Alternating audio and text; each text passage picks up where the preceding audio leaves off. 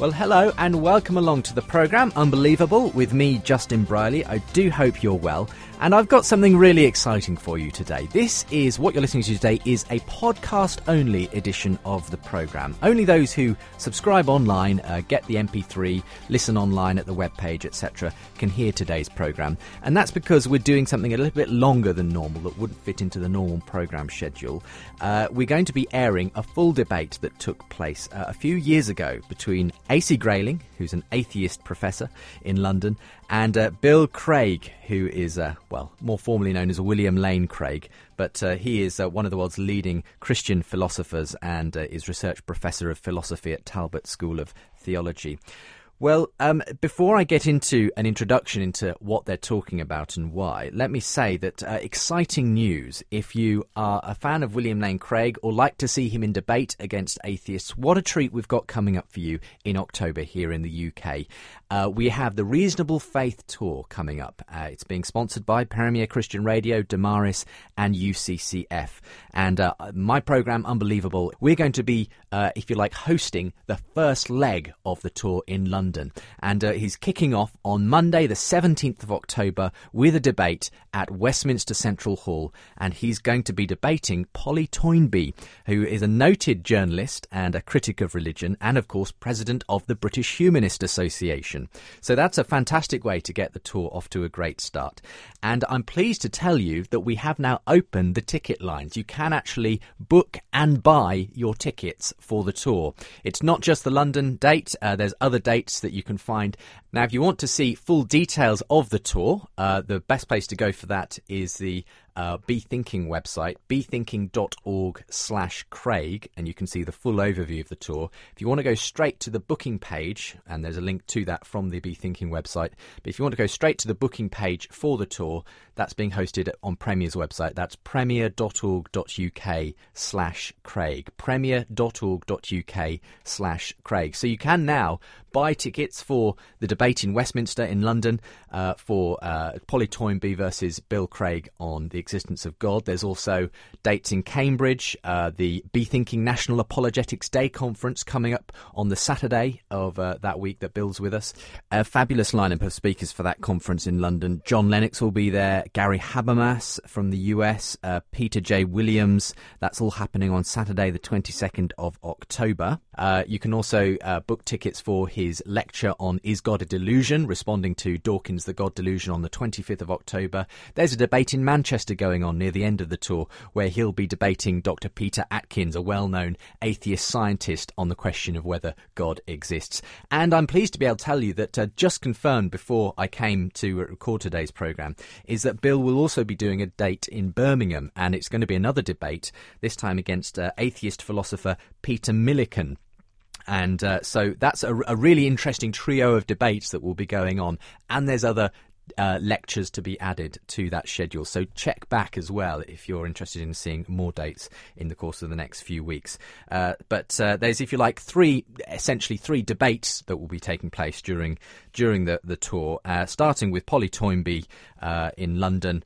That's on Monday the 17th of October. Then midway through the tour will be the date in Birmingham with Peter Millikan, atheist philosopher, and finishing up with atheist scientist Dr. Peter Atkins on the 26th of October in Manchester.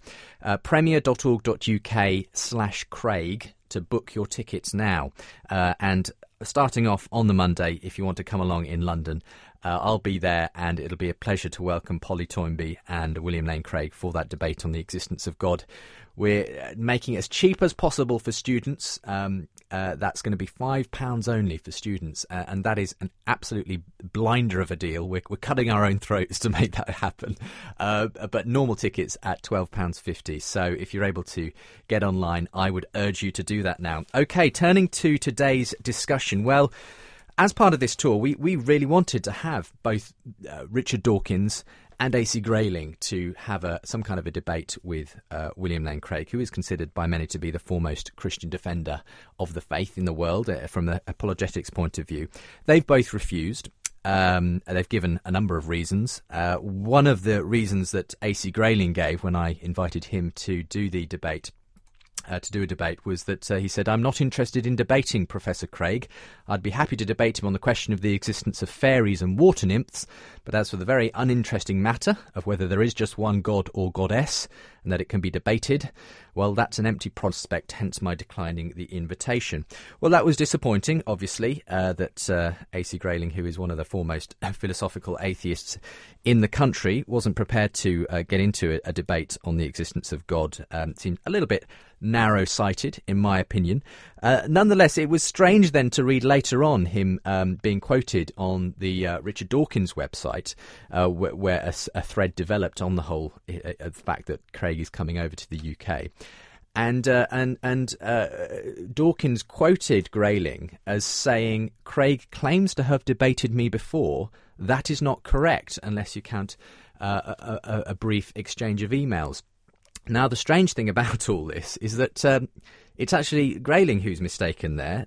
They did have a debate, and in fact, we're going to be hearing it today. They had a debate in 2005, no less at the Oxford Union, of all places. So quite a significant date to have slipped the memory of A.C. Grayling there. But anyway, bizarre memory slips aside, we are going to be hearing the debate that did take place on the existence of God between A.C. Grayling and William Lane Craig. That's what you're hearing today. As you'll recall, 2005 was shortly after the Boxing Day tsunami that happened and had such a devastating impact across various parts of Asia. And that is the context in which this debate was held. The debate title, "Belief in God Makes Sense in Light of Tsunamis." That was the debate subject. I should warn you that a little later on in the recording, it gets a little bit harder to make out some of what A.C. Grayling has to say. There was obviously some technical issue going on with microphones and where they were in relation to that. But I've tried to bring out the best of the audio as much as I possibly could. So you may have to listen a little bit more attentively towards the end when they're in the more conversational mode part of the debate. But here it is, William Lane Craig and A.C. Grayling debating whether God makes sense in light of tsunamis. Now, let the debate begin. Please welcome our first speaker proposing the motion that belief in God is reasonable, Professor William Lane Craig.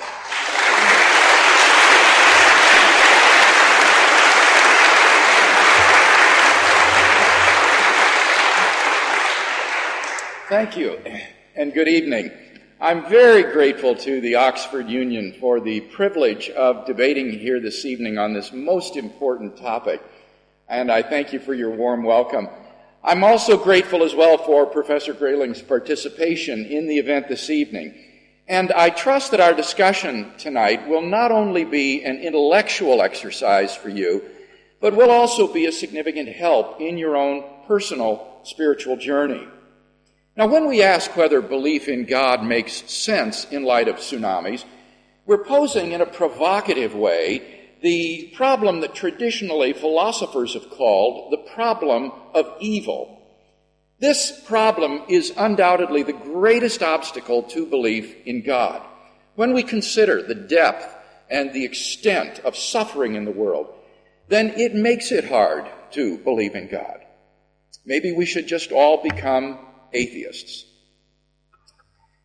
But that would be a pretty big step to take. How can we be sure that God does not exist? Maybe there's a reason why God permits all the suffering in the world. Maybe it all fits into some grand scheme of things that we can only dimly envision, if at all. How do we know? Well, despite the undeniable emotional impact of the problem of evil, I'm persuaded that as a strictly rational, intellectual problem, it does not constitute a disproof of the existence of God. Let me explain why. Traditionally, atheists have claimed that the coexistence of God and evil is logically impossible. That is to say, there is no possible world in which God and evil both exist. Since we know that evil exists, the argument goes, it follows logically that God does not exist. It is this version of the problem of evil that Professor Grayling recently defended in his debate with Keith Ward in The Prospect. So, according to the logical version of the problem of evil, the two statements on your handout, A, an omnipotent, omnibenevolent God exists, and B, evil exists, are logically incompatible. The difficulty for the atheist, however, is that statements A and B are not, at face value, logically inconsistent. There's no explicit contradiction between them. If the atheist thinks that they're implicitly contradictory, then he must be assuming some hidden premises that would serve to bring out the contradiction and make it explicit. But what are those premises? Well, the atheist seems to be assuming two things. One, if God is omnipotent, then he can create any world that he desires. And two, if God is omnibenevolent, then he prefers a world without evil over a world with evil. The atheist reasons that since God is omnipotent, he could create a world without evil, and since he is omnibenevolent, he would prefer a world without evil. Therefore, if God exists, evil cannot exist. This version of the problem of evil has been seriously undermined by the incisive critique of the philosopher Alvin Plantinga. Plantinga notes that the atheist must show that both of the critical assumptions 1 and 2 are necessarily true in order for the argument to be logically valid. But, Plantinga argues, if it is even possible that human beings have free will, then 1 and 2 are not necessarily true. Take assumption 1. If free will is possible, then it's false that an omnipotent God can create just any world that he desires. God's being omnipotent does not imply that he can do logical impossibilities, such as make a round square or a married bachelor. But it is logically impossible to make someone freely choose to do something. Thus, if God grants people genuine freedom to choose as they like, then it's impossible for him to determine what their choices will be. All he can do is create the circumstances in which a person is able to make a free choice, and then, so to speak, stand back and let him make that choice. Now, what this implies is that there are worlds which are possible in and of themselves, but which God is incapable of creating. Philosophers say that such worlds are not feasible for God. So the first assumption made by the atheist, namely that an omnipotent God can create any world that he desires, is not necessarily true. Now, this is important because for all we know, in every feasible world where God creates free creatures, some of those creatures freely choose to do evil. Thus, it's possible that every world feasible for God, which contains free creatures, is a world with sin and evil. And therefore, the atheist's argument on this ground alone is invalid. But what about the second assumption? That if God is omnibenevolent, then he prefers a world without evil over a world with evil. Again, such an assumption is not necessarily true. The fact is that in many cases, we allow suffering to occur in a person's life because we have some morally sufficient reason for permitting it. I'm reminded of a remark once made by C.S. Lewis. What do people mean when they say, "I'm not afraid of God because I know that he is good"? Have they never even been to the dentist? God may permit suffering in our lives in order to achieve some morally sufficient overriding end. Thus, even though God is omnibenevolent, he might well have morally sufficient reasons for permitting pain and suffering in the world. Consequently, the second assumption of our atheist friends is also not necessarily true. The argument is thus doubly invalid. The bottom line is that atheists have not been able to show that either of their key assumptions is necessarily true, which they must do in order to sustain the claim that the coexistence of God and evil is logically impossible. The atheist who makes this claim has unwittingly shouldered a tremendously heavy burden of proof which no one has been able to sustain. Now, Plantinga argues that we can go even further than this. Not only has the atheist failed to prove that God and evil are inconsistent, but we can, on the contrary, prove that God and evil are consistent. In order to do so, all we have to do is provide some proposition that is compatible with God's existence and which entails that evil exists. And the following is such a proposition on your handout. C. God could not have created a world that had so much good as the actual world, but had less evil, both in terms of quantity and quality, and moreover, God has morally sufficient reasons for permitting the evil that exists. So long as this proposition is even possible, it shows that God and the evil in the world are logically compatible. In summary, the atheist who champions the logical version of the problem of evil bears the burden of proof to show that there is no possible world in which A and B are true. That is an enormously heavy burden which has proved to be unsustainable. After centuries of discussion, contemporary philosophers, including virtually all atheists and agnostics, have come to admit that the logical problem of evil has been solved. In the words of the prominent philosopher William Alston, it is now acknowledged on almost all sides that the logical argument from evil is bankrupt. Now, perhaps Professor Grayling would retreat at this point to the position that while the coexistence of God and evil are logically possible, nonetheless it's highly improbable. So given the evil in the world, it's improbable that God exists. This probabilistic version of the problem, however, faces insuperable difficulties. Let me just mention 3 this evening. Number 1, we're not in a position to assess inductively the probability that God lacks morally sufficient reasons for permitting the evils that occur. The atheist seems to think that if God has morally sufficient reasons for permitting the evils that occur, then these reasons should be obvious to us. But there's absolutely no grounds for that assumption. The transcendent God sees the end of history from its beginning and providentially orders history so that his purposes are ultimately achieved through human free decisions. In order to achieve his ends, God may well have to put up with various evils along the way, evils which appear pointless or unnecessary to us within our limited frame of reference, may be seen to have been justly permitted within God's wider frame of reference. We simply have no idea of the natural and moral evils that might be involved in order for God to arrange the circumstances and free agents in them necessary to some intended purpose. Nor can we always discern the reasons why such a provident God might have for permitting some evil to enter our lives.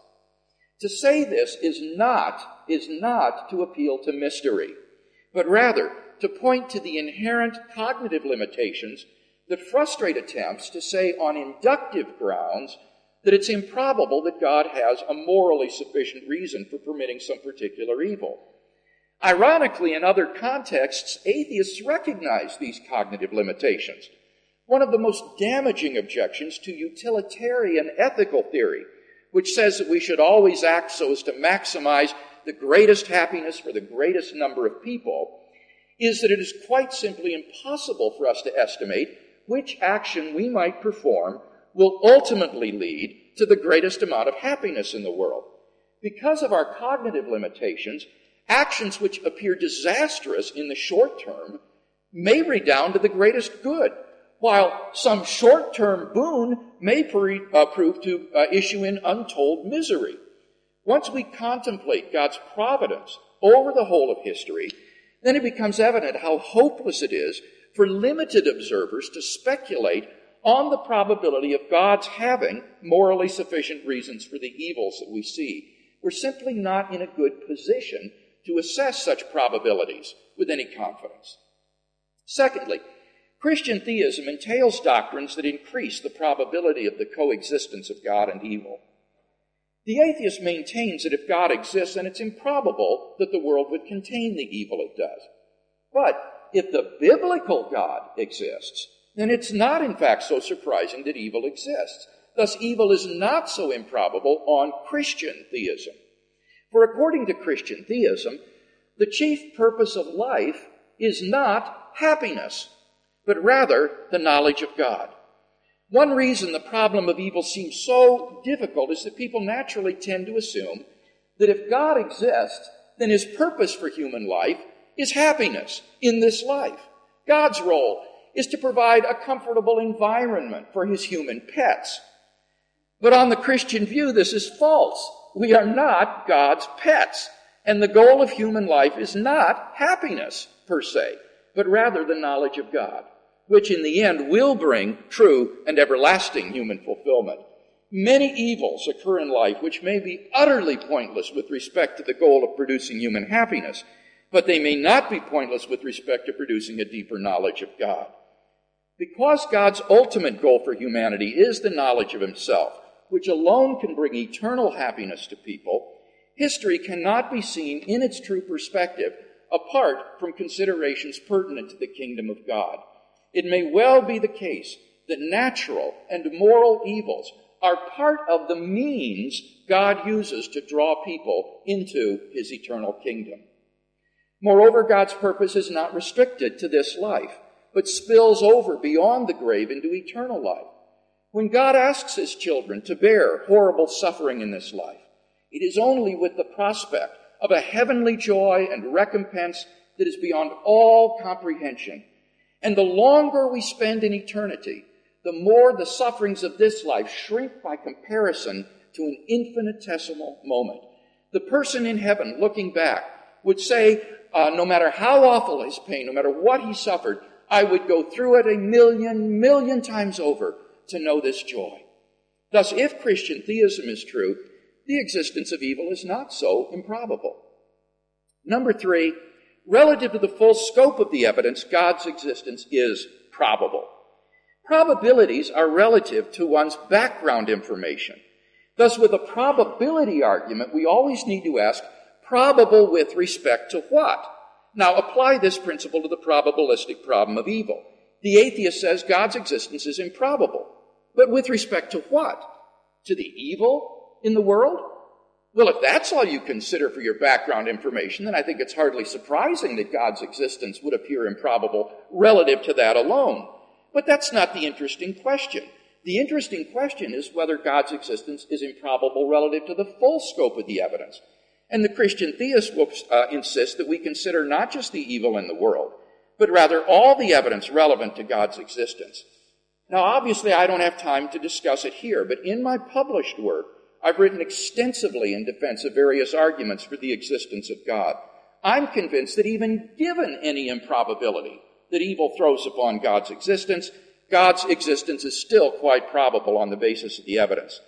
In any case, it would be premature to conclude that God's existence is improbable unless one has thoroughly examined and weighed all the relevant evidence. In conclusion, then, neither the logical nor the probabilistic problem of evil constitutes a justification of atheism.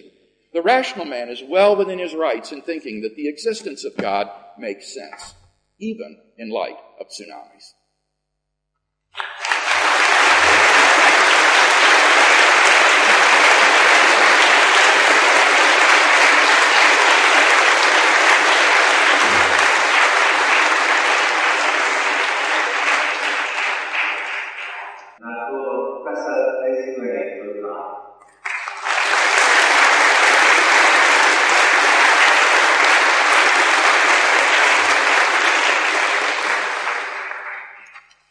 Before we began our debate, I said to Professor Craig that I was prepared to concede victory this evening to him in the matter of ties.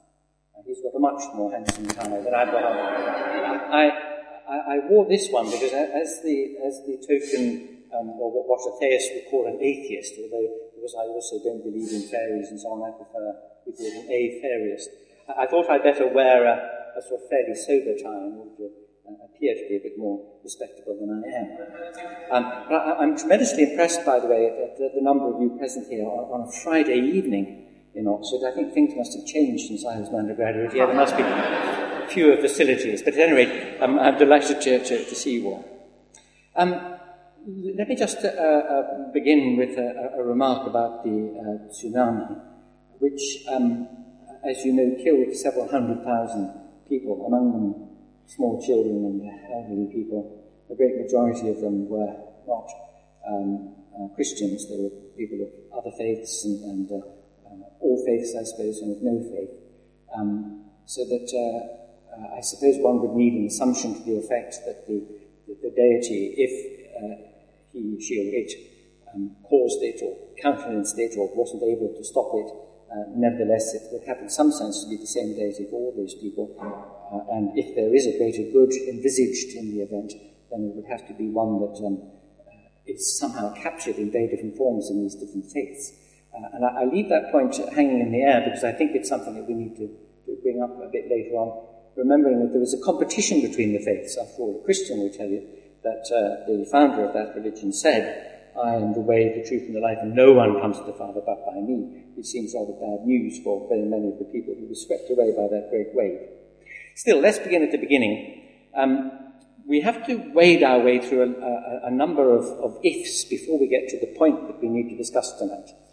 If there are supernatural entities or phenomena in the universe, and by that I mean things that don't fall into the category of frogs and clouds and galaxies and human beings and so on, subject to description in terms of natural laws and the rest. So if there are supernatural entities or phenomena in the universe, and if these supernatural phenomena are in some way active, if they're agents, and that's just for grammatical simplicity, talk in terms of one such thing, call it X for the moment. If X is an agent, that is, can do things and in some way react to the facts in the universe. And if further that supernatural entity is not merely an agent, but also an intelligent one, has intelligence, and if, yet again, it's not merely intelligent, but also interested in this bit of the universe with the people in it, then we need to ask ourselves the question, what, if anything, can be inferred about the nature of such an entity, if we allow ourselves so many ifs, from the evidence that we have available to us? So if there's a supernatural entity which is intelligent and interested in this bit of the universe, what can we say about what that entity might be like on the basis of what the world seems like to us? And we're remembering here that the evidence includes tsunamis and childhood cancers and things like that. And the answer would have to be something like this. At first blush, at any rate, before the theologians get to work on us, it would seem that that intelligent and interested agency in the universe would have to be either malevolent or, if not impotent, then only quasi-potent.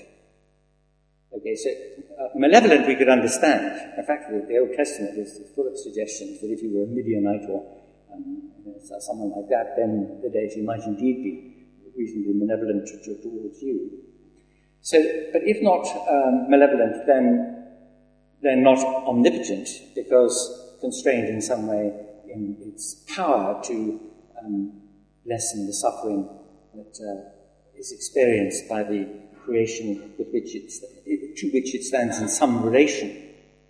Now, the answer to that second point is to say, well, maybe it is benevolent, but its omnipotence is not exercised in a way that would ensure a reduction of the amount of suffering that there is in the universe, because it has a purpose, a greater purpose that the suffering should in some way subserve. Now, both those points were made by Professor Craig in his presentation, and he was talking about the hidden assumptions made by the person who doesn't believe in fairies and so on. If God is omnipotent, he can create any world that he desires, and he disputed that assumption, and that's the point that I just raised about quasi-potence or lack of potency. And the second one about God's benevolence, that if God is omnibenevolent, he prefers a world in which evil doesn't exist. And he raised a point in connection with that too. And you will notice that the points actually don't sit quite consistently with one another, because the answer that he gave to the first point is, so God is not quite omnipotent, because there are some things that he can't do. For example, he can't do logically impossible things, or we know that already because he can't eat himself for breakfast and that kind of thing.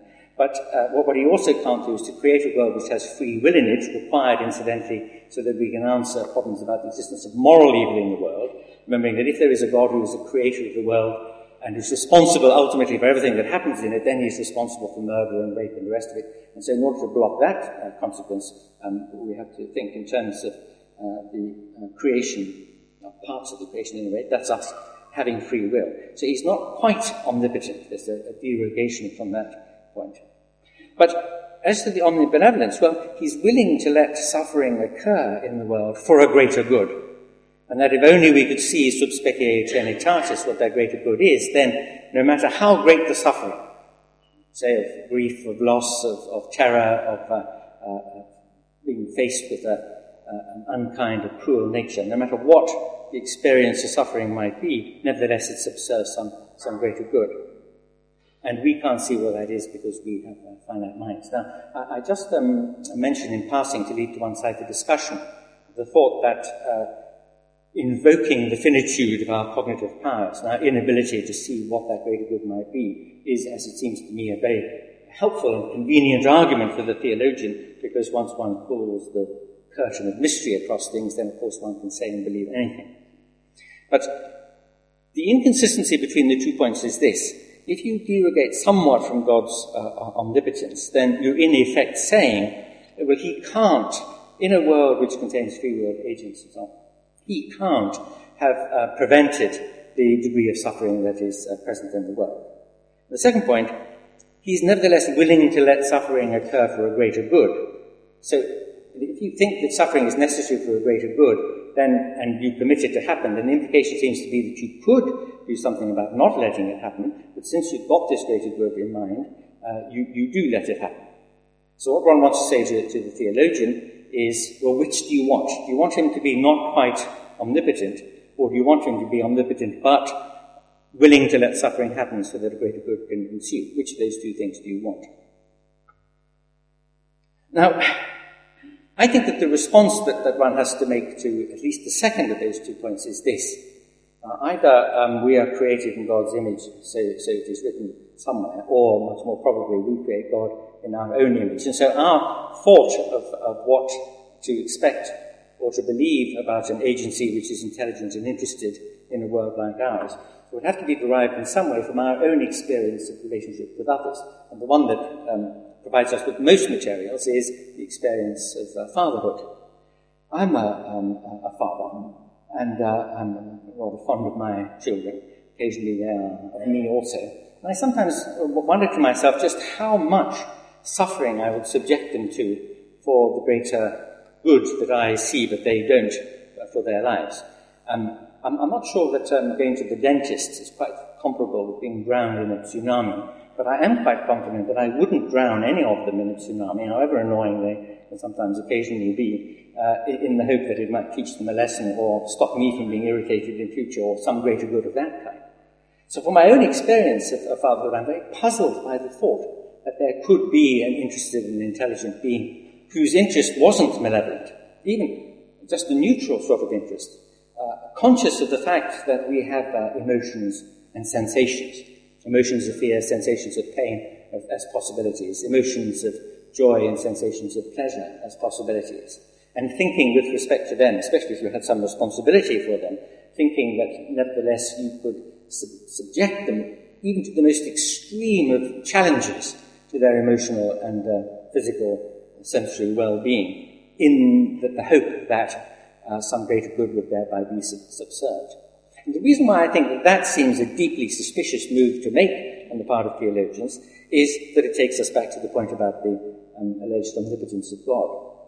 If God is omnipotent, then he could create a world which has free-willed beings in it and which doesn't have pain and suffering in it. What's the logical inconsistency there? What the theologian has to argue in response to that point is that the world could not, notice the strength of the modality there that actually occurs in statement C, that God could not have created a world with as much good as this world contains, unless it contained the degree of evil, of natural evil that it has in it. Now, why should one accept that? If one accepts that God is genuinely omnipotent, then he could create a world which maximizes the good and minimizes or perhaps dispenses altogether with pain and suffering. One could imagine, for example, him creating a world which was entirely intellectual. After all, although many of our agonies are intellectual ones, I mean, some of us coming up to schools in 4 weeks' time and have been subjected at the moment to the most terrible intellectual cruelties, most of the suffering that people think of in the world tends to take the form of physical suffering. So we think about deprivation at one end, and at the other end, the excruciating pain of certain kinds of illnesses, or the terrible emotional pain of grief and loss and fear. Why is it that those things should be centrally or essentially required for a world to have as much good in it as this one does? Well, arguably, of course, this world doesn't contain as much good in it as there could be, given that the quantum of suffering in the world is as it is. Remember this also, that some of the natural evils that occur in the world do so as a result of our agency. For example, our effect on the environment and our spreading of diseases one to another and the rest. And so that there is a complex relationship between the two kinds of evil that there are in the world, moral and natural.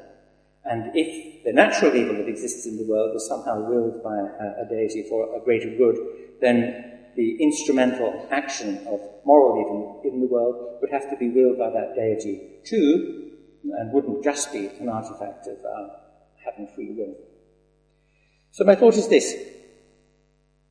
Once you have taken the long route through a whole series of suppositions, thinking that the world might contain a certain sort of entity, and this entity might have the right kind of character to understand and appreciate our emotional and sensational lives, and might be interested in some way in those emotions and sensations, then the question, if you really, really wanted to accept that view, then the question arises with great urgency as to what kind of being that could be, consistently with the way the world in fact is. But it's very interesting to notice that in the development of thinking about the relationship that individual human beings have with their world, with a world containing the possibilities of suffering and the rest, there have been dramatically different conceptions of that relationship. For example, in the medieval period, Contemptus Mundi literature was a great feature. The Da Vinci Code of the day was the book that told you that the world is a vale of tears and suffering, and that all you have to do is endure and pay your tithes, and you would eventually get to heaven. And what followed that period in the Renaissance was a rediscovery of the joy and the beauty of the world and the possibility for pleasure in the world, and a refocusing of attention by human beings on things that are imminent, things that are here in the world, and a desire to maximize the pleasure and the enjoyment that came from understanding that world, from appreciating the beauties in it, and from adding to them. A world, in other words, where the good was conceived as lying in things that spoke to the emotions and the sensations of human beings. Well, according to a theory which has it that suffering is some part of the production of the greater good, there would have to be questions asked about the degree of consistency between the conception that the Renaissance thinkers had about the good and that conception about the need that the world has for there to be suffering and pain in it.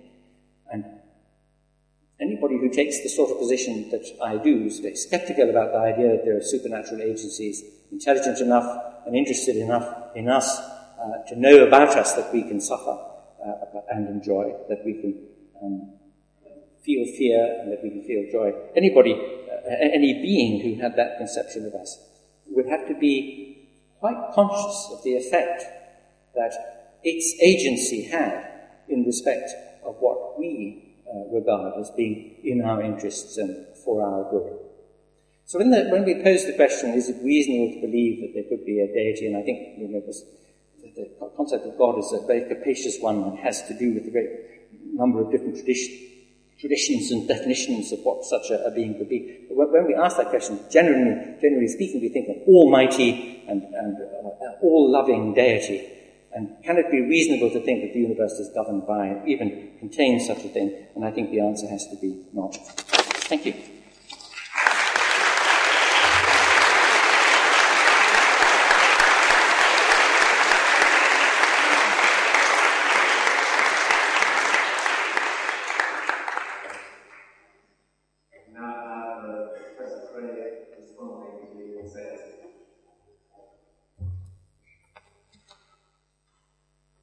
Thank you, Professor Grayling, for those interesting remarks in response to my opening statement. You'll remember that I distinguish between two versions of the problem of evil, the logical version and the probabilistic version. And I suggested that the logical version is no longer defended today, that it has been given up because it's been recognized that the atheist cannot sustain the enormous burden of proof this involves. But so far as I could understand Professor Grayling's position in his opening speech, he's sticking by the logical version of the problem of evil. Despite that, he's going to maintain it. Now, he said that looking at the world, we would conclude the deity must be either impotent or malevolent. But to say that is to assume precisely those two hidden assumptions. Namely, that if God is omnipotent, he can create any world that he desires, and if he's omnibenevolent, he would prefer a world without evil over a world with evil. And so if the response is not to be question-begging, we need to see some argument on behalf of those two premises. And you remember I suggested that those cannot be proved. First, if free will is even possible, it follows that an omnipotent God cannot create every world that he might desire. Now, Professor Grayling responded by saying, well, Dr. Craig, you're qualifying divine omnipotence. On your view, God is not quite omnipotent. And I want to protest against that and say that's not at all accurate. Historically, divine omnipotence has always been defined in terms of God's ability to do whatever is logically possible. The only philosopher that I know of who thought God could do logical impossibilities was René Descartes. But everyone else has always said omnipotence means the ability to do whatever is logically possible. But God's inability to make a round square or a married bachelor is not an inability on God's part, because there is no such thing as a round square or a married bachelor. Those are just self-contradictory combinations of words that have no referent. So God can do anything that is logically possible. And as I say, it is logically impossible to make someone freely do something. And I don't think that Professor Grayling grasped the difference between a possible world and a feasible world. There are possible worlds, logically, where everyone always chooses to do the right thing. But those worlds may not be feasible for God, because if God created the agents in them, in the circumstances envisioned, the agents might choose differently, might go the wrong way. So that given that it's logically impossible to make someone freely choose to do something, not every logically possible world is actualizable by God, only feasible worlds. And therefore, this is no qualification of divine omnipotence to say there are worlds that God is incapable of creating. Now, if you do want to go with Descartes and say, well, God's omnipotence means he can do the logical impossible, well, then there's no problem with evil at all, because God can bring it about that he exists and that evil exists, even though these are logically incompatible with each other. So if you go that route, you've completely dissolved any problem of evil. Now, what about the second assumption, that God prefers a world over evil, without evil, over a world with evil? And I suggested that if we have morally sufficient reasons for permitting pain and suffering, then sometimes we do allow it. Now, here, Professor Grayling says, but a father wouldn't allow his children to suffer so terribly. I want to say a couple of things here. First, the father analogy is terribly misleading. We must not compare God to a human father when it comes to moral responsibility, because they are so different. God, we have a moral obligation to worship God. But any human father who demanded worship from his children would be egomaniacal. So that the relationship between a child and his human father is completely different from our moral obligations toward God. Moreover, a human father doesn't have certain rights vis-a-vis his child that God has toward us. God is our creator and sustainer, the author and giver of life. A human father doesn't have the right to take the life of his own child. But if God wanted to take my life this evening, that's his prerogative. It is in his hands when I live and when I die. So the moral obligations between a father and his child are utterly different from God's relationship with us. But in any case, the point remains unrefuted. Even the human father will sometimes permit suffering in the life of his child because of a morally sufficient overriding reason. He wouldn't permit perhaps terrible suffering, but if he has a morally sufficient reason, he'll permit it. And it is possible that God could have morally sufficient reasons for permitting horrible and terrible suffering in this world. And as long as that's even possible, the atheist has failed to shoulder the burden of proof to show that this second assumption is true. And it's so important for us to remember here, it's not the theist who bears the burden of proof here. It's the atheist who is claiming that A and B are logically incompatible. It's the atheist who bears the burden of proof to show that these hidden assumptions are true. All I have to do is simply undercut them by saying, well, it's possible that they're not true. The atheist must prove they're necessarily true, and until he does that, he can't carry his case. But remember, I said we can go a step further. We can actually prove that A and B are logically compatible with each other on the basis of C. C doesn't even need to be true. As long as it's just possibly true, it proves that there is a possible world in which God and evil coexist. And I didn't hear any response from Professor Grayling to that point. In short, the logical problem of evil is just not defended anymore in the philosophical community. Peter Van Inwagen, in the Philosophical Perspectives of 1991, writes, "It used to be widely held that evil was incompatible with the existence of God, that no possible world contained both God and evil. So far as I am able to tell, this thesis is no longer defended." So let me just simply, in the interest of debate, go on to the probabilistic problem, even though Professor Grayling didn't discuss it. I suggested 3 reasons that the probabilistic problem of evil faces insuperable difficulties. First, that we're not in a good position to assess these probabilities inductively. In a very important article in Philosophical Perspectives of 1991, William Alston, in a classic article on the evidential problem of evil, lists 6 cognitive limits on us that make it in principle impossible for us to judge that God does not have morally sufficient reasons for permitting the evil in the world. Let me list these. Number 1, lack of data.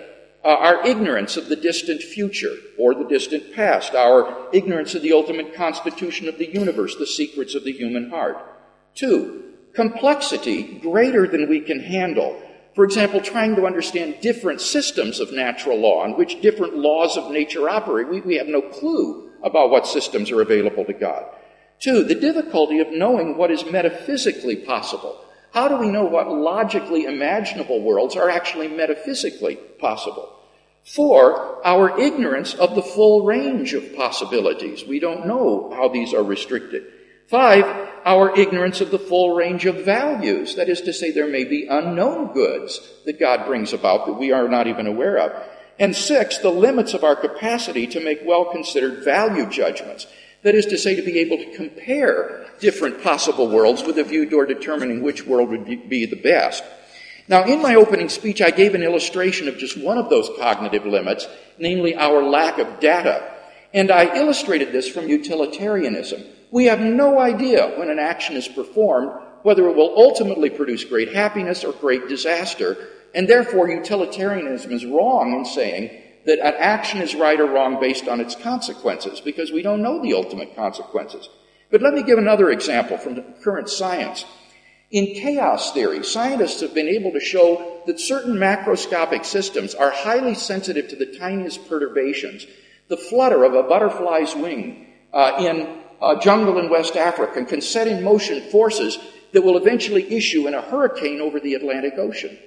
And yet no one looking at that little butterfly would be able, even in principle, to predict such an outcome. Another example from popular culture. In the movie Sliding Doors with Gwyneth Paltrow, we see how a young woman is rushing into the underground to catch a subway train. And just as she approaches the train, the doors begin to slide shut. At that point, the film splits in 2. And one half of the film narrates her life as it would have happened if she had made it through the doors. The other half of the film shows what would happen to her if the doors closed before she got there. And what's interesting in this film is the one life turns into happiness, success, everything she does is great, whereas the other life goes from bad to worse, disaster, failure, misery, all because of this one seemingly trivial incident of catching those sliding doors. Moreover, whether she got through those sliding doors was based upon whether her path was momentarily blocked on the steps by a little girl playing with her dolly on the handrail. And of course, what the movie doesn't show is that little girl's playing with the dolly on the handrail was also contingent upon, for example, how quickly she buttoned her blouse when dressing for school that morning, or how much muesli her mother put in the bowl, how long it would take to eat breakfast, or whether her father had to stop to tie a shoe on the way into the underground. You begin to see that these contingencies result in simply unpredictable situations. But here's the really interesting part of the film, is the shock ending. At the end of the movie, you suddenly discover that in the life in which everything is going hunky-dory and just super, she's suddenly killed in a car accident, and her life comes to an end. Whereas in the miserable, unhappy life, that life turns around, and it turns out that that is the really good life after all.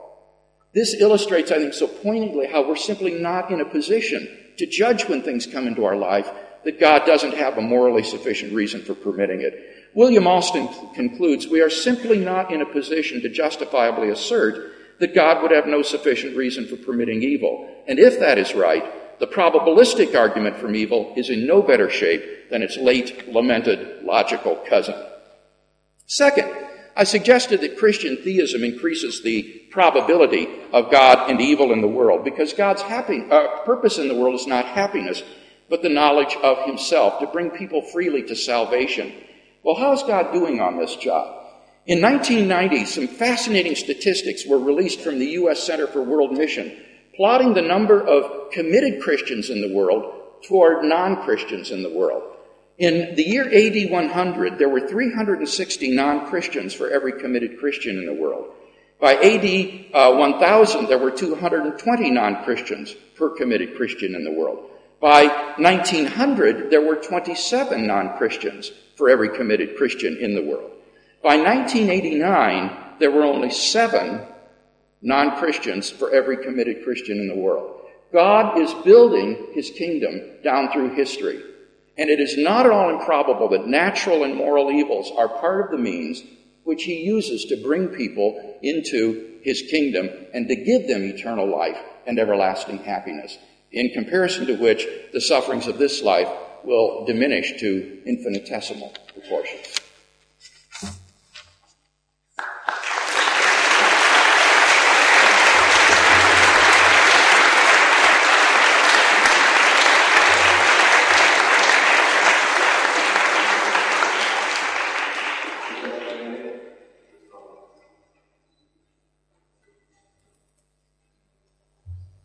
Well, thank you for that, and thank you to Professor Craig too.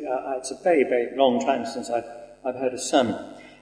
My first point is that one always finds oneself in a difficulty in this kind of the situation in which I find myself at the moment, being someone who is the token atheist here, because I begin by saying, okay, just suppose that there's a profoundly improbable, idea that there is some being out there in the universe that has these properties of being, interested in us and aware and understands our situations. Just suppose that there is such a being, and he loves us and is our Father and all the rest of it. Then I find, when I have debates with theologians, that that's not what's meant at all. In fact, the goalpost, the divine goalpost, keeps moving. Every time you say anything about this, what such a being would have to be like, you find that that's not what's meant. So when I say, we either create God in our image or He's created us in His image and so on, then our best understanding of what that relationship would be with a Creator who cares about us and all that is sort of fatherly relationship. So I, as a father, tend not to drown my children all that often and so on. That attempt to try to get some grip on the moral realities here, I find is a misleading analogy. So we flounder because the goalposts do move all the time. But still, let's do our best. A logically possible world may not be a feasible world, but I can understand that a logically possible world might not be a desirable world. It could be logically possible that there could be a God and that God could create free will beings and also that there's no natural evil in that world. But Professor Craig says that that's not feasible for God. This is like a jigsaw puzzle because I've got to keep several pieces going at the same time. I have to remember that we don't have a great deal of knowledge about God's nature, so bear that in mind. But we know enough to know that it's not feasible for God's purposes, that although there's a logically possible world in which there is free will but no natural evil, that's not feasible for God. Although I find the distinction between logical possibility and feasibility so fine and subtle a one that I don't actually see it. I can see a distinction between logical possibility and desirability, but I don't see the difference between possibility and feasibility. Then Professor Craig talked about God having morally sufficient reasons for suffering. That's a fine-sounding phrase, morally sufficient reasons for suffering. And that, even if we don't know what it is, and we're here once again behind the veil of ignorance, nevertheless we could take on trust the thought that being drowned in a tsunami or dying painfully of cancer or something would be good for us in some way, but we don't know what way that is, and then we just simply have to believe it. But remember that the discussion we're having at the moment is it reasonable for us to believe that in a world which contains tsunamis and childhood cancers and the rest, that there could be a being at least of great power and at least of who understands and has some concern for our feelings and attitudes and so on, whether it's reasonable to believe that there could be such a being. And I'm suggesting that there's a kind of incoherence in the idea of there being anything like the traditional attributes of God and a world of the kind that we do in fact occupy. Professor Craig says that there are three shortcomings to the probabilistic version of the argument from evil. And by the way, I should just mention that Professor Craig says that the current authorities in the field say that nobody now takes the logical problem of evil seriously. Well, long before that happened, people had stopped taking seriously the argument from authority, which is, as you know, a logical fallacy. So the fact that the theologians are not taking the argument seriously doesn't seem to me a refutation of it. But having left that one aside, the probabilistic problem of evil, we're not in a position to assess inductively the probability, etc., etc. So this is an appeal to our finitude and our ignorance. So we don't know what those morally sufficient reasons would be. The second point, Christian theism entails doctrines that increase the probability of the coexistence of God and evil. Well, as I say, if you're going to look at it from a Christian perspective, if you look at it from the point of view of the canonical Gospels, where we are told that God is almighty, that he is our Father, we say, our Father in heaven and so on, that he can do all things, that he cares about the least sparrow. He also says, by the way, also for those of you who have to do schools, take no thought for tomorrow, you can have to revise and so on. He says all these very comforting things which give us, if we're going to start from a Christian perspective at any rate, a picture of a deity wholly inconsistent with the idea of natural evil in the world, unless we accept that there is some enormously greater good that's going to be subserved by some of these terrible sufferings that are experienced in this world, and that we're just going to have to take on trust the fact that there is that greater good bit, but we don't know what it is. And finally, Professor Craig says that relative to the full scope of the evidence, not just the evidence of evil in the world, but to all the evidence that there is, that God's existence is probable, I would have thought that taking the full scope of the evidence into account about this world of ours would have made the probability that there is a supernatural being of some kind in this universe infinitesimally small. One last thing, Professor Craig talks about the defeater of the utilitarian argument residing in the fact that we don't really know what the ultimate consequences are going to be of our actions. I can know what the medium-term consequences are going to be, the difference between giving you an ice cream and kicking you on the ankle. I can tell that the one is going to probably be more pleasant for you than the other. So, generally speaking, of course, when we're being utilitarian about our actions, we go by our best lights and by what's most likely in the course of our experience and so on. And what one doesn't want to do is to suffer paralysis of moral action by butterfly effect. Because if I thought, just about to do something, just about to give you an ice cream, and I think to myself, God, I better not do that, because this could cause a storm over the Atlantic, or some great disaster will happen, and everything is so contingent that you best not do anything at all. Well, of course, the fact of the matter is that in this world of ours, our understanding of human nature and the human condition is pretty rich and good on the whole for all our purposes. Remember what John Locke said in the preface to his essay. He said, the light that is set up in us shines bright enough for all our purposes. And generally speaking, as I say, we're much more confident that ice creams are better than kicks on the ankle. So from that point of view, I think our grasp of moral realities is extendable to this idea, this debate that we're having about whether it's reasonable to think that a world such as ours might have something that rather blurrily approximates to one or another of the conceptions of a deity, even though it's very hard to pin down just quite what that might be.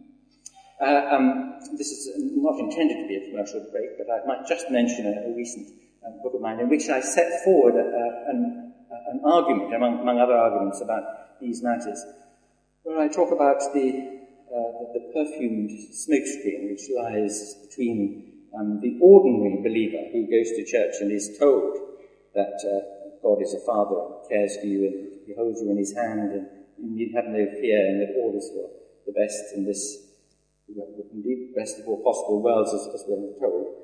And the theological sophistication, in those senses of the term, of the arguments which try to show us that despite appearances, despite the facts, despite the realities of our existence in this world and our confrontation with how hard and harsh the world can be, nevertheless, fundamentally and ultimately, it's all for our good. Professor Craig said that from the point of view of Christian theology, happiness is not the point. The point is not for you to be happy, at least in this life. There is a posthumous dispensation in which you will know ultimate satisfaction and fulfillment and joy. So there is a blank check.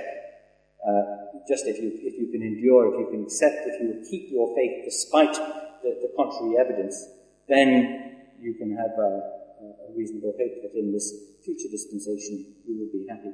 So happiness is the ultimate end, although it's not our happiness. It's not a happiness of ice creams and sunshine, but, well, I'm not sure what it might be, endless hymn singing, or some alternative, at any rate, to what we normally take to be the happiness in this world.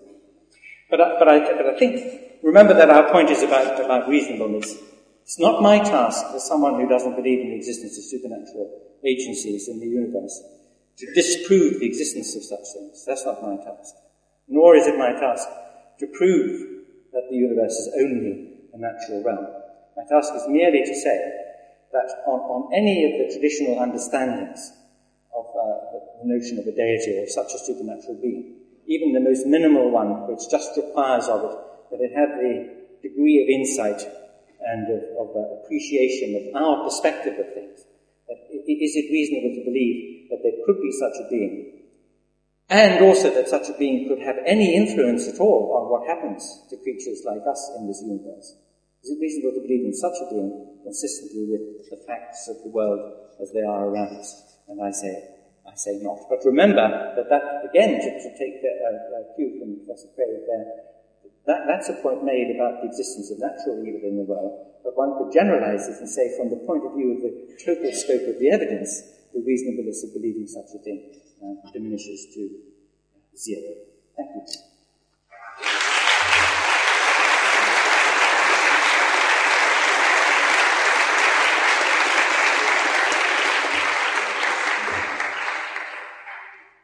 You could be thinking of questions, and as I say, we'll try and take 3 questions together, and then we'll open up a dialogue between the two. So, when you give your questions, will you speak really loudly so we can pick them up, and then I'll try and repeat them and make sure we've got them.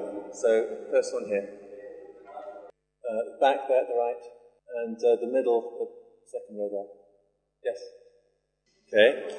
Excellent questions to start with. I think this is going to be a very good discussion. So, the first question was about the free will being important and how that reflects in the logical problem of natural evil. The second was about the burden of proof. Are you innocent if proved guilty, or guilty if proved innocent with respect to God? And thirdly, the actual question about do we have free will and can it be proved? Who'd like to open up?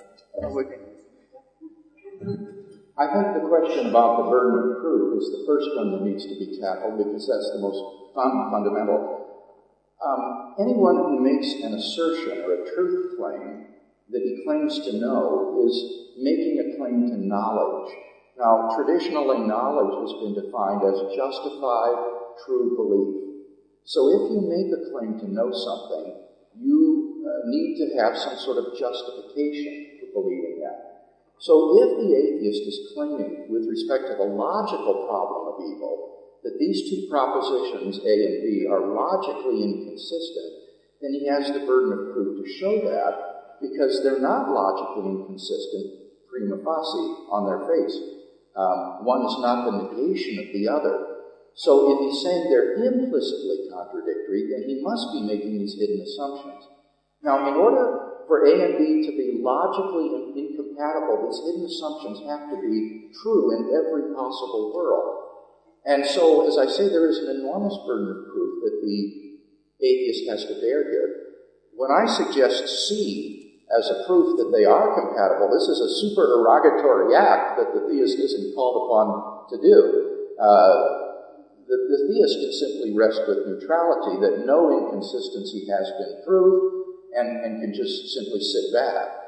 But if the theist wants to go further and say, yes, they are compatible, then he needs to come up with something like C as a means of showing the compatibility of A and B. So I tried to bear my share of the burden of proof tonight, and the atheist needs to bear his share too. Would you accept that, Professor? Well, on the question of burden of proof, no, because as I see it, the question is the rationality of thinking that a concept applies to something. Is it rational to think that there might be something that answers to the concept of a deity somehow loosely defined?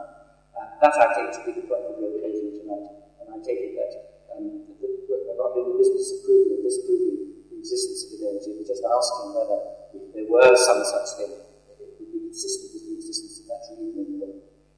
And so far as the point goes concerning the alleged by the deist to be alleged by the atheist, the same points, the same strategy that we adopted there as is adopted by Kant in the Critique of Pure Reasoning in our lecture from here comes antinomies, which is get a suitable definition of the terms in the apparent contradiction. The contradiction is resolved. And so that's my difficulty, because my difficulty there is that I don't have a clear conception of what it is that God is, that omnipotence is, that omnibenevolence is, but by means of which you can escape the problem posed by asking, is it rational to think that there could be a being, vaguely speaking, that is interested and concerned in us, consistently with the natural evil? Now, I think it's important to see that these are distinct questions. When you start talking about is it rational, is it reasonable belief, then you, I think, move to the probabilistic version. In terms of the logical version, we're talking about whether or not a person who affirms these two propositions is incoherent. Is he somebody who, believes in a round square or a married bachelor? And if the atheist wants to say that he is, then the atheist needs to prove that there is a contradiction there. And this has been typically what atheists have tried to do. The late J.L. Mackie, as you know, here at Oxford University, tried to press this logical version of the problem of evil, and it was his work that really evoked Alvin Plantinga's free will defense. And I think Plantinga has really successfully shown that no theist or atheist is able to bear so heavy a burden of proof, and that's why the debate has moved into this other question: is it reasonable, as you put it, is it rational to think that a good and omnipotent being exists in light of the evil in the world? There's a video, in fact, of J.L. Mackie and Alvin Plantinga walking very slowly up and down the lawn of the Fellows' Garden at University College. In parallel lines, parallel lines never meet, and neither did Mackie nor Plantinga, because it was evident that they were talking about quite different conceptions of omnipotence. And I think that is the difficulty here. That what the theist wants is not going to give up the idea that the deity is omnipotent, which is the strategy that he's already talking about. Right, and I'm not taking that route, no. You don't want that. So you've got to have a conception of omnipotence in which, nevertheless, there are things that God can't do. That's the trick.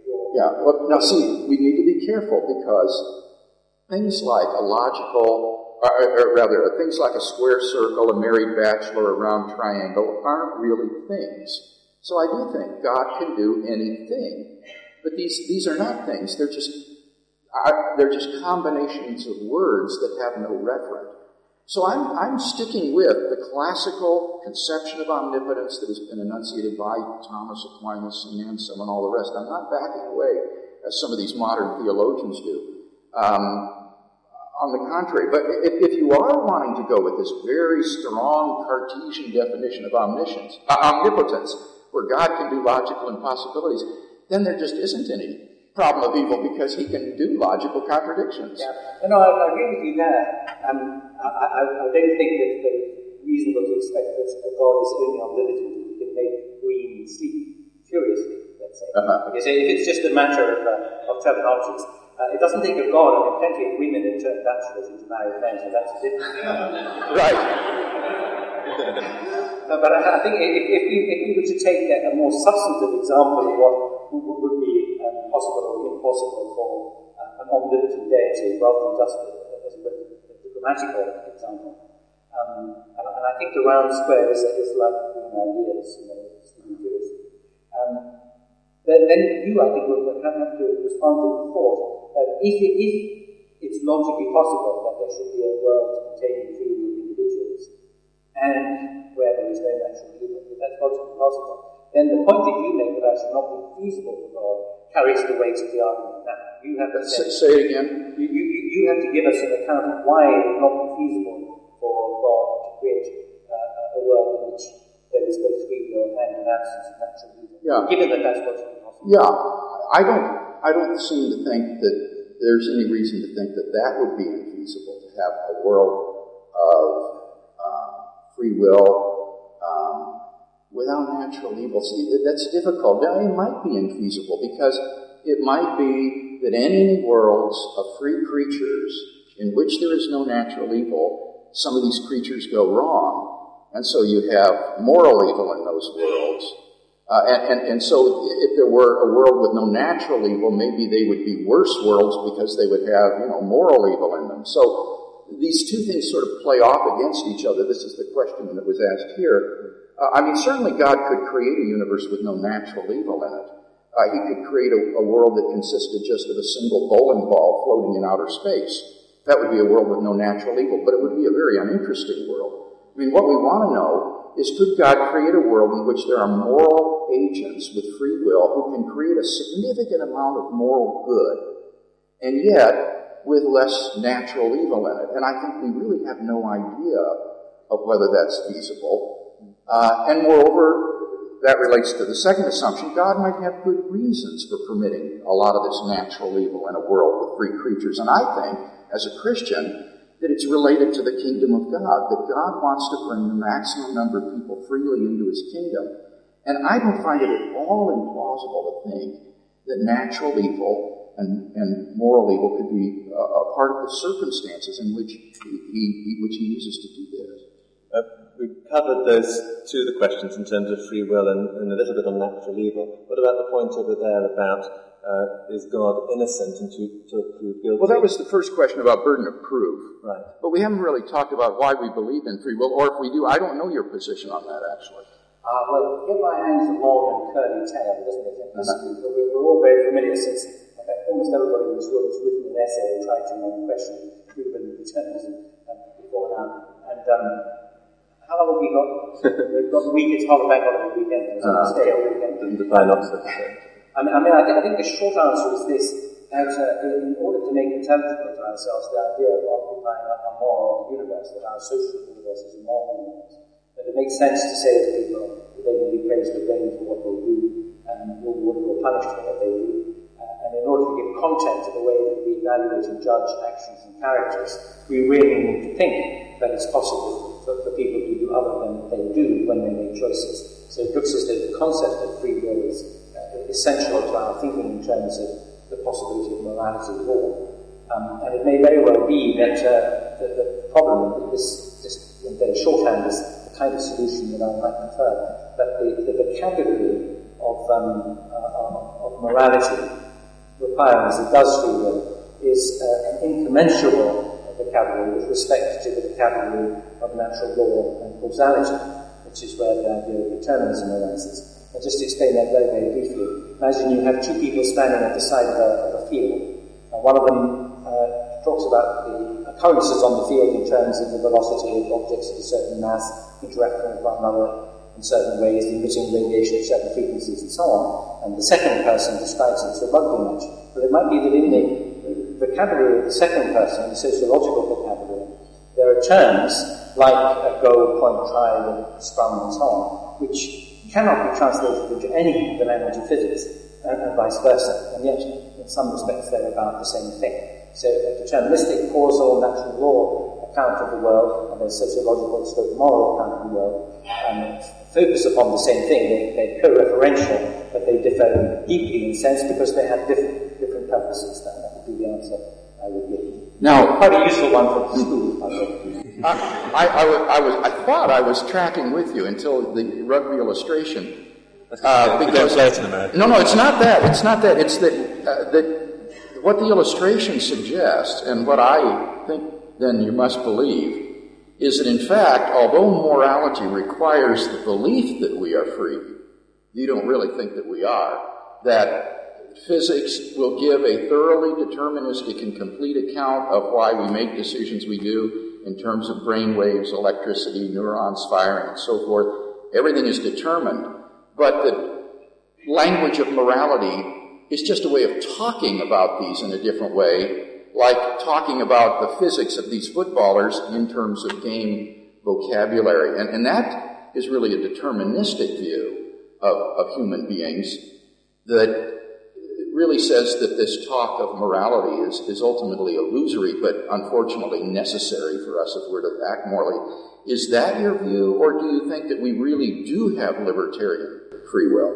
No, I think that in just the way that something like Carnap, for example, said, if you ask me the question, do numbers exist? I say, yes, they do. If you ask me, do tables exist? I say, yes, they do. If you ask me, do numbers and tables exist?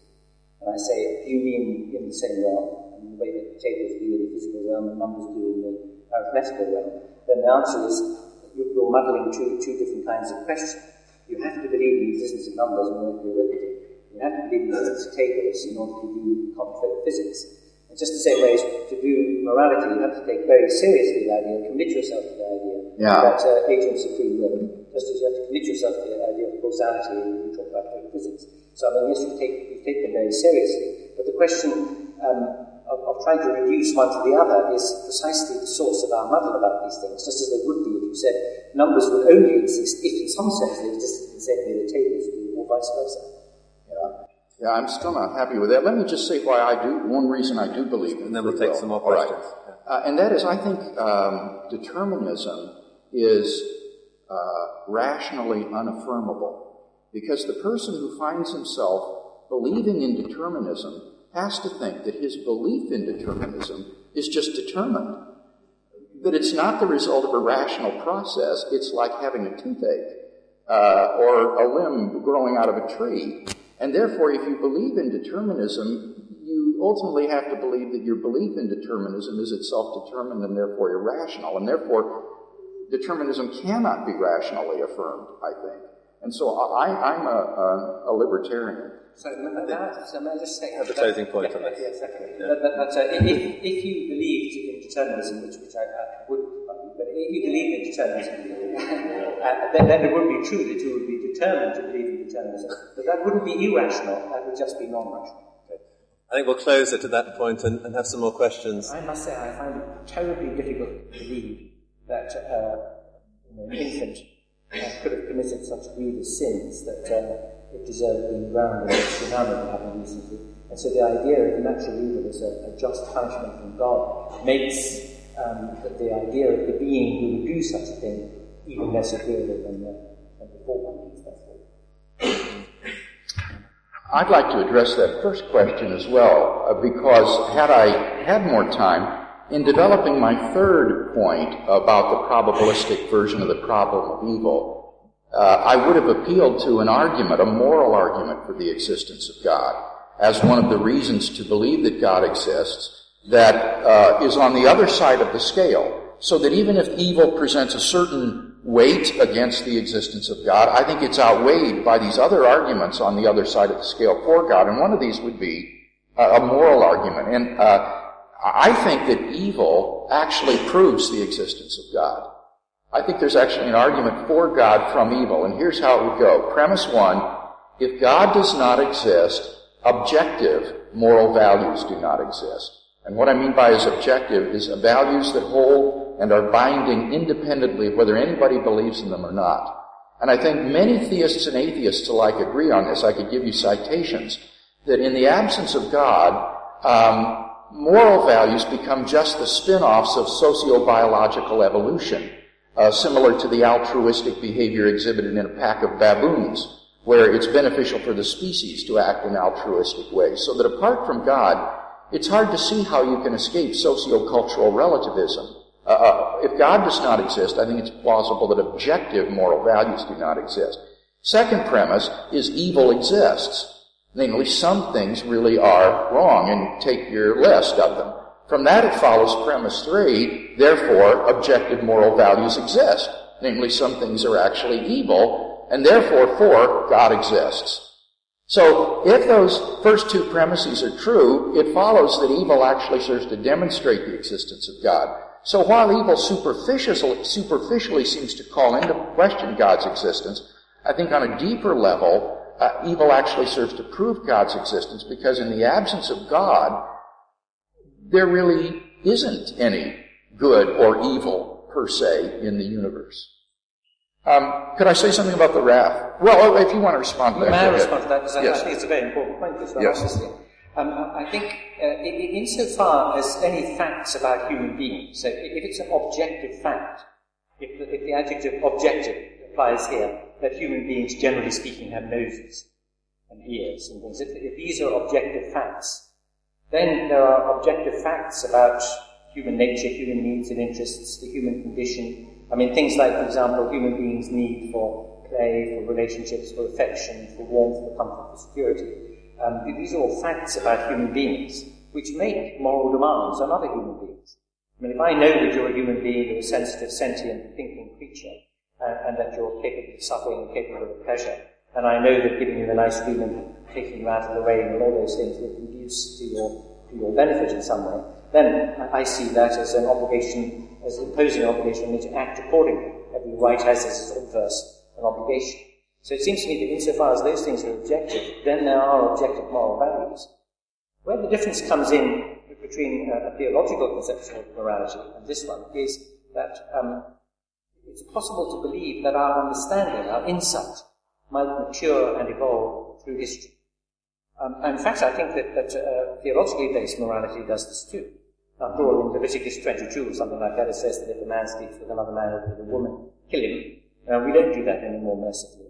And that's because we've evolved our understanding of these prescriptions, and so we behave differently. And so these social facts make a change even in the interpretation of theologically based morality. But it seems to me that all we're doing is we are taking a different, and I hope more considered and mature and sympathetic view about human nature and its needs and interests, but still responding to what are objective facts out there in the world. So from that point of view, you can be fully objective in your morality without having to invoke the existence of them. Yeah. See, I wouldn't call those objective at all. I think that's exactly the point that these evolutionists or sociobiologists like Michael Roos, for example, are making. He would say if you rewound the film of evolution, so to speak, and let the process run again, you might evolve a very different kind of creature than Homo sapiens with a very different set of values. And for Homo sapiens to think that human beings are intrinsically valuable or have certain moral duties and obligations is to be guilty of speciesism, kind of akin to racism, favoring your own species and thinking it's especially valuable. And Roos wrote an especially interesting article called Is Rape Wrong? On Andromeda, in which he argued that while rape may be a constant in human societies as a result of our sociobiological evolution, we could well imagine a race of intelligent extraterrestrials for whom rape was not a moral constant. And if these beings were to come to Earth and, say, began to rape throughout the Earth, or maybe to even use us for laboring animals or as food as we do cattle and pigs, what could we say to them if we said, but we human beings think this is wrong to do that? They would just reply, well, that's just a product of your socio-biological evolution. There's nothing particularly objective about that morality, and there's no reason that we should regard that as true. That's just your own speciesism.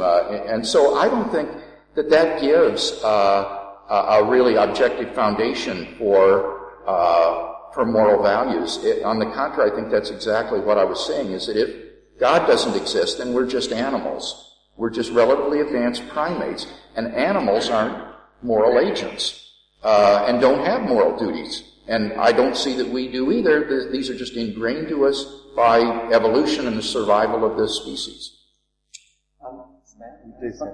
I agree with you that we're animals and an advanced form. On atheism, I said. That's not my... I just dropped the just to say, if there isn't a God, then we're just animals. That's fine, I mean. But I think that my problem is that, just take the rape point, for example. Now here is an historical fact about the evolution of moral thinking about rape, that it was once, and until relatively recently, thought in Catholic doctrine, that rape wasn't as bad as masturbation, because at least rape would issue in conception. So from a moral theological point of view, there was that distinction. And of course in the past, it was regarded as perfectly acceptable for men to carry off women if they needed a wife or were in the mood or something. There's a fragment from one of the ancient cities of Assyria saying that at a certain season of the year, no man felt like taking a woman in the street, because this was a very bad bit of news for the men at the time. Perhaps the women at the time didn't mind. But anyway, there were very different conceptions of these things, and that they evolved too, even in the context of theological morality. But it just seems to me to be, if it's I put the point about human possession of noses as being an objective fact about human beings in the same category as human interests, needs, desires, feelings, sentiments, capacity for enjoyment and pain, and so on. I put them on the same plane because they seem to me to be natural facts, naturalistically conceived facts about human beings, and that they provide a basis for us for thinking about appropriate responses to them. So if, for example, you saw somebody lying on the floor, wailing and in pain and everything else, and you thought to yourself, what should I do about this situation? And supposing the alternatives that presented themselves were, one, to go up to them and help them, and the other was to kick them, then, somehow or other, the facts about their situation seem to constrain which choice you should make. And that seems to me a very powerful basis for thinking about mutual respect and kindness between people. Let me pick up on your example, because I think it's illustrative. On the atheistic view, I think it's impossible to contrast that ancient society's values with what we think today and to say that moral progress has been made. Because that would be to make a judgment on their views or their attitudes compared to ours. What you can say is moral change has occurred, but it would be impossible to say that there's been genuine moral progress because there is no objective standard by which to measure it. So, again, you're just lost in sociocultural relativism, and these ancient Syrians will say our view of sexual relations to women is different from yours, and it's just as good. In fact, what they would do, Professor Grayling, is they would look at the animal kingdom and they would say acts that look very much like rape go on all the time in the animal kingdom. If a male animal is prepared to force himself upon a female on occasion, he, as a more stronger animal, is more likely to propagate his genes and hence issue in progeny, so that he has a selective advantage by doing this. And so I think that this attempt to root moral values in sociobiology is just really horrid and ultimately leaves us, I think, with a position of saying that there isn't really any objective moral truths, and that moral progress and moral blame and things like this become just subjective and relative. Two very quick points. Can you finish on this one?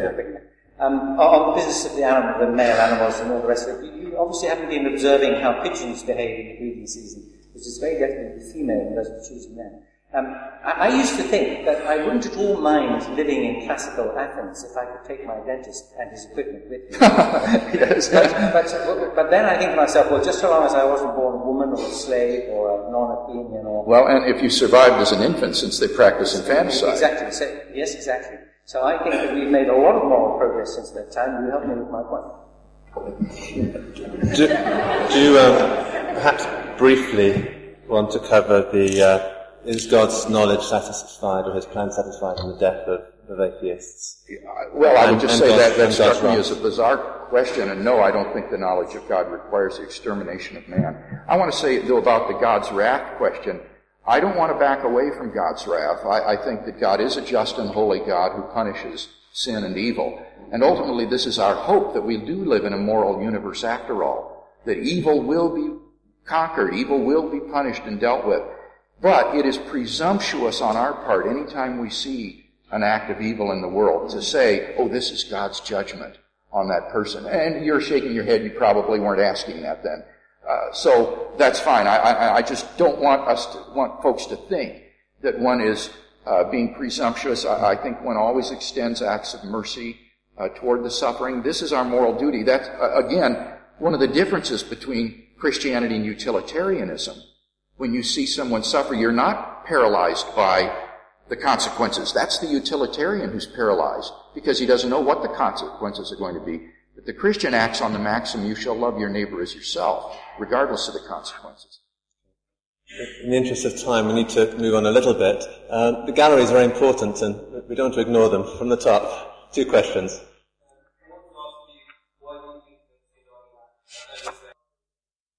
Right, so the question, why did the tsunami happen? Second question?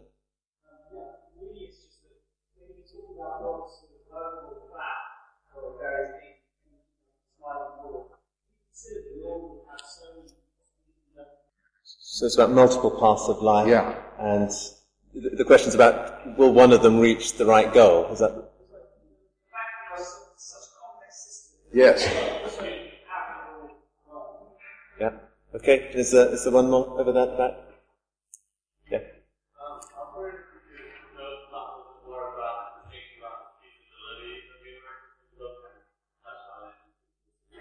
Could God make there be no moral evil? Okay. Can you keep your comments very concise in these comments? Do you want to start? Yeah, I'll try to. Yeah. Thank you. I don't think that the occurrence of the tsunami was arbitrary. It happened because of the movement of tectonic plates in the surface of the Earth. I mean, there are good physical explanations as to why it happened. Sorry? Oh, morally arbitrary, yes. Morally indifferent, I think, is the term. In itself, it's just something that happened, and its consequences were very tragic for a large number of people. Tragic, but also when you think of the outpouring of sympathy and support there was from around the world, every tower and so on. The second question was about? It's about the multiple possibilities. Yes, indeed. The point about that story is that it has a false premise to it, which is that it was the way the doors slid on that particular occasion that determined the 2 quite different narratives. But of course the doors are always sliding, so you don't catch the train again the next day and the next day and so on. So that at every point, at every node in our existence is one in which there are a large number of possibilities, as your question implies. And I think there are 2 things to think about here. One is, as the Chinese sage Sun Tzu said, every opportunity taken is 12 opportunities made, so it doesn't much matter which one you take, provided you make the best of it. And the other thing is that, because the idea of a human life is the idea of an attempt to impose a kind of narrative on it, to tell a story. And part of the story that a lot of people here are engaged in is finishing a degree and going on into the world of work and so on. So whether or not you miss the train on that particular occasion, the super narrative might nevertheless still unfold because you've got these larger and longer intentions in play. So, I think that the idea of the arbitrariness or crucial moments in life, although certainly they do from time to time happen, it is not such a significant idea. With respect to the question about the tsunami, I can no more answer the question why the tsunami happened than I can answer the question why did World War II happen. It would be presumptuous to think that one could answer that. But I think what one can say, from a Christian point of view, is that overall this fits into God's master plan of building the kingdom of God. And that in some way, these natural disasters and wars and things of this sort are permitted with a view towards God's bringing the maximum number of people freely into relationship with Himself. And His morally sufficient reasons for that will be varied and multiple and may be even centuries removed from now. And that's what the second question saw. And I'm so pleased that the second questioner was staggered by the complexity of this. Because so often students will say, well, why couldn't God just prevent this evil? Or why couldn't He just pull that out of the world? And they don't understand this inextricably woven web of contingencies to bring about the existence of a single event in history, when you trace the web of contingencies that you described in that Chinese maxim, it would require an infinite intelligence to do this. It would require an omniscient mind. And that's exactly what the theist believes God is. And there's a theory about this divine omniscience. It's called middle knowledge. If you're interested, there's a lot of stuff on my website about it. And this middle knowledge perspective says that God knows all true counterfactuals of creaturely freedom. That is to say, he knows how every free creature would act in whatever circumstances he were to place that creature in. So that given that kind of middle knowledge, that kind of omniscience, God can sovereignly direct the world of free creatures to ultimately achieve his ends, even though that may mean that he has to allow evil and suffering and so forth along the way. He is building his kingdom of God, and it will ultimately triumph. Now, with respect to the last question about feasibility, certainly God could make a world without moral evil. If he created a world in which there was no higher form of life than rabbits, there would be no moral evil in that world. But we don't know that he could create a world of significant moral agents endowed with freedom of the will, which would be a world without moral evil. Because once he creates those free moral agents, he has to stand back and let them act. Because it's logically impossible to make someone choose freely a certain course of action. It may well be the case that there is not a world involving this much moral good in it, but without also this much moral evil. Two very quick responses, if I may. I'm not so sure about the rabbits. I mean, God has always been against promiscuity, as you know. But he says to the animals in Genesis, be fruitful and multiply. Well, that's one reason why I think that we're animals too.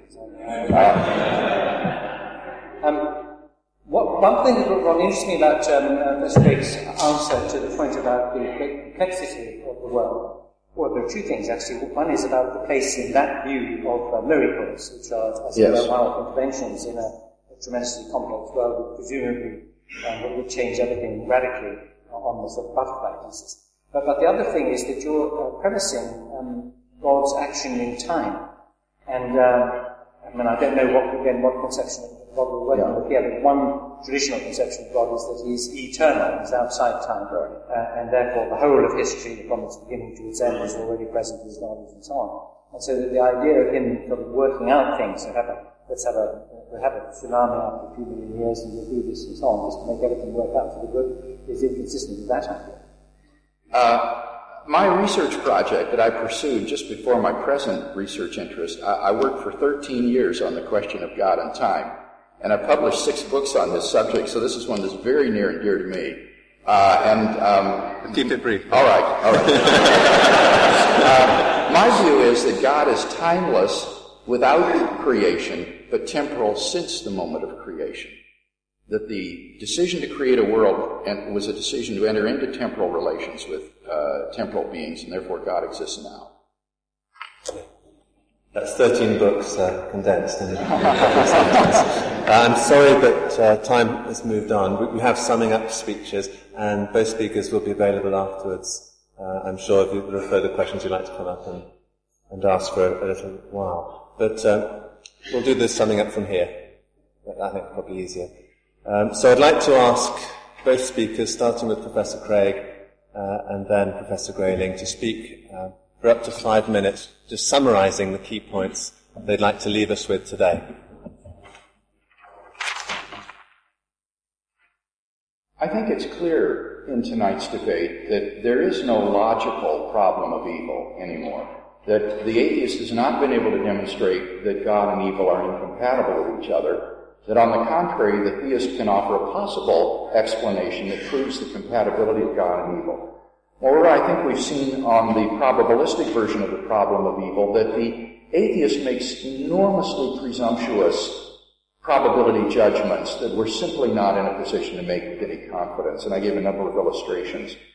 I think as well that if the Christian God exists, then it's not at all improbable that evil exists, because the purpose of life is not to become happy in this life. and that God's purpose even spills over into eternal life. And finally, we've not looked at all tonight at arguments for the existence of God, except for that argument for the existence of God from evil, which is important. And I think when you look at, on balance, the arguments for God's existence, they make God's existence quite probable. But tonight I focused entirely on the intellectual problem of evil, and I'm convinced that for most people, the problem of evil is not really an intellectual problem at all. I think it's really an emotional problem. And so I want to ask in my closing statement, does Christian theism have the resources to deal with this emotional problem? And I think it certainly does, because it tells us that God is not a distant creator or an unmoved ground of being, but a loving Heavenly Father who shares our sufferings. Alvin Plantinga has said, as the Christian sees things, God does not stand idly by, coolly observing the sufferings of his creatures. He enters into and shares our suffering. He endures the anguish of seeing his Son consigned to the bitterly cruel and shameful death of the cross. Christ was prepared to endure the agonies of hell itself in order to overcome sin and death and the evils that afflict our world, and to confer on us a life more glorious than we can imagine. He was prepared to suffer on our behalf, to accept suffering of which we can form no conception. You see, Christ endured a suffering which is literally beyond understanding. He bore the punishment for the sin of the whole world, and none of us can understand that kind of suffering. Even though he was innocent, he voluntarily took upon himself incomprehensible suffering for our sake. And why? Because he loves us so much. How can we reject him who was willing to give up everything for us? I think when we contemplate Christ's sacrifice and his love for us, this puts the problem of evil in a totally different perspective, because we now see that the true problem of evil is the problem of our evil. Filled with sin and morally guilty before God, the question is not how God can justify himself to us. The question is how we can be justified before him. So when God asks us to undergo suffering that seems pointless or unnecessary, I think meditation upon the cross of Christ can help to give us the moral strength and courage that we need to bear the cross that we're asked to carry. And I'm reminded in this connection of a woman whom one of my faculty colleagues encountered in periodic visits to a nursing home. This woman had been confined there in a wheelchair for 25 years. She was blind and nearly deaf. Her face was being eaten by cancer so that the right side of her face was dropped and she drooled constantly. Yet to his surprise, he discovered that she had a perfectly lucid mind. And he was also surprised to discover that she was a Christian. Her name was Mabel. As my colleague continued his visits to the nursing home, his attitude began to change from the idea that he was being helpful to the realization that Mabel was actually ministering to him. And he began to write down the things that she said. Well, one day as he was preparing for final examinations and his mind felt pulled in 1,000 directions at once, the thought struck him, I wonder what Mabel thinks about lying there all day. And so he went to ask her. And this is what she said. I think about my Jesus. My colleague sat there silently for a minute, and then he asked, what do you think about Jesus? And she answered, I think how good he's been to me. He's been awfully good to me in my life, you know. I'm one of those kind who's mostly satisfied. Lots of folks would think I'm kind of old-fashioned, but I don't care. I'd rather have Jesus. He's all the world to me. And then she began to sing an old hymn. My colleague, stunned, later wrote, this is not fiction. Incredible as it may seem, a human being really lived like this. I know, I knew her. How could she do it? Seconds ticked and minutes crawled, and so did days and weeks and months and years of pain, without human company and without an explanation of why it was all happening. And she lay there and sang hymns. How could she do it? My colleague concluded, the answer, I think, is that Mabel had something you and I don't have very much of. She had power. Lying there in that bed, unable to move, unable to see, unable to hear, she had incredible power. I think that although paradoxically evil is the greatest obstacle to belief in God, at the end of the day, God is the only solution to the problem of evil. If God does not exist, then we are locked without hope in a world filled with gratuitous and unredeemed suffering. But if God exists, he is the final answer to the problem of evil. because he redeems us from evil and takes us into the everlasting joy of an incommensurable good, which is fellowship with himself.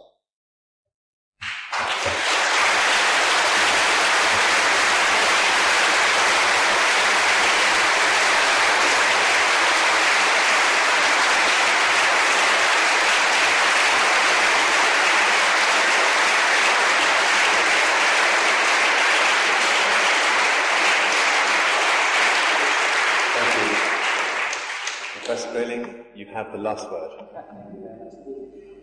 My compliments to Professor Craig for his eloquence and his passion. And as regards to the story of Mabel, she sounds like a remarkable woman, and she's a remarkable testament, I think, too, to the great power of human psychology. And the fact that a faith, a commitment to whatever it might be, religion or ideology, could be tremendously sustaining. And that's a hopeful and happy fact about human beings. Although one, of course, would rather that they have rational rather than non-rational beliefs to sustain them. And that's really my main point here, since this is really about reasonableness of our outcome. With very great respect to Professor Craig, I have to point out that he exemplifies what always troubles me a bit when I engage with people of faith, and that is that they claim to know some things. They claim to know that God is a loving Father and that Jesus suffered and all those things. And when it's convenient to know those things. So then they claim not to understand or know or to comprehend plenty of other things. They claim to say that our finite cognitive powers close off to us the reason why mysterious things happen, why there is suffering in the world, and what greater good is being subserved by it. And I think the answer comes down really to this, that the basis for a fideistic or theistic or religious viewpoint on the world is in itself not a rational one, it's a non-rational one. In plenty of cases it's an irrational one too. Let me just remind you that until pretty recently, really until the early decades of the 20th century, lots of people in these islands of ours believed in the existence of fairies. I mean, they were responsible for things like your shoelaces going missing and giving pinches and eggs and so on.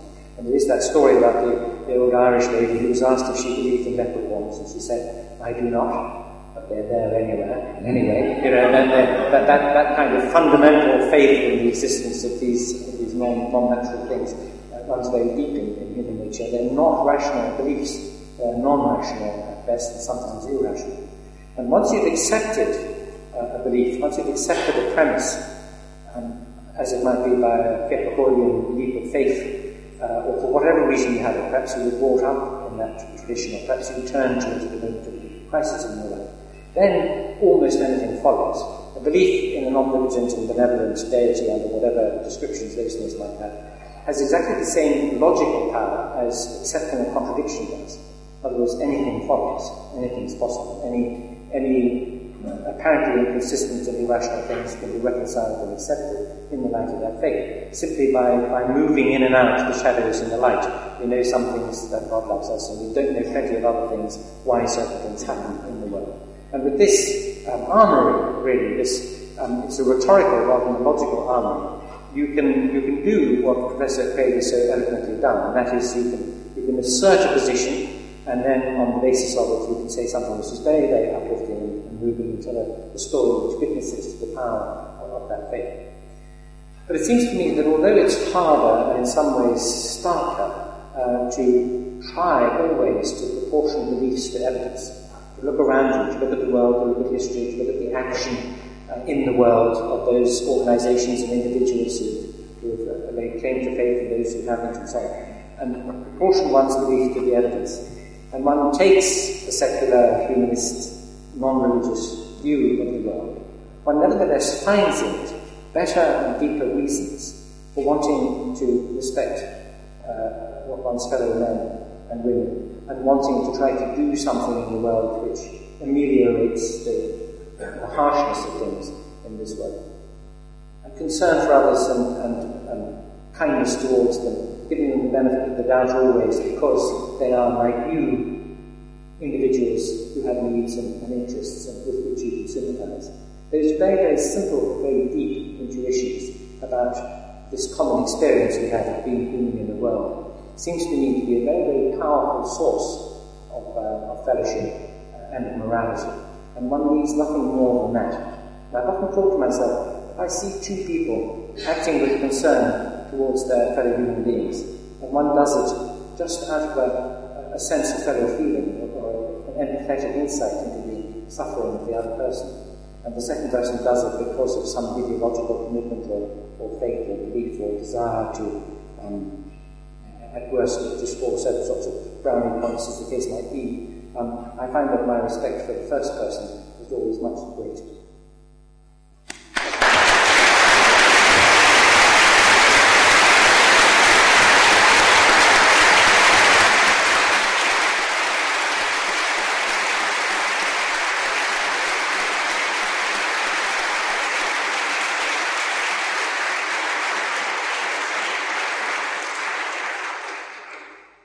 This has indeed been a remarkable evening. We had high hopes for it, and those have been truly fulfilled. And I'd like, on all our behalf, to thank so much our guest speakers this evening for coming to us and leading us on an incredible grand tour of life, the universe, and everything. I especially want to thank the questioners so much as well for bringing so much out from the speakers to lead to a very fascinating dialogue once we got them around the table together, as it were. But especially thank you to the audience for your energy, your enthusiasm, and your engagement. So I hope we've all found food for thought, whatever our views and opinions in these big questions about God and meaning. Don't forget to hand in your response cards as you leave. And I hope that for Professor Craig, his Oxford experiences tonight have started to wean him from his Cambridge flirtations. And I also wish for Professor Grayling, who just signed another major book deal for some incredible tomes, that his ongoing quest for mystery, reason and meaning, great success. Thank you and good night.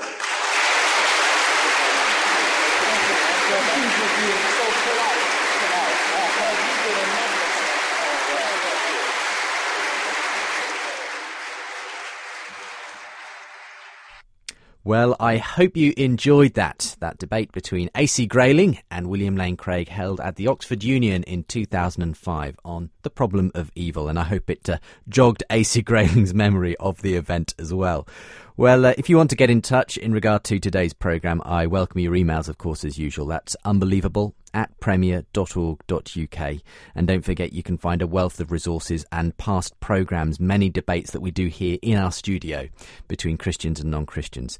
And, of course, resources, some of them Bill has contributed to in the past as well. So premier.org.uk/unbelievable. And you'll find the link there as well to the booking page and the events pages of the Reasonable Faith Tour coming up in October here in the UK. William Lane Craig will be visiting the UK for about 2 weeks, starting Monday the 17th of October. With the event in London that I mentioned at the start of the programme, he'll be debating prominent atheist, President of the British Humanist Association, Polly Toynbee, on the existence of God at Central Hall, Westminster. I do hope you can join me for that, what promises to be a spectacular event.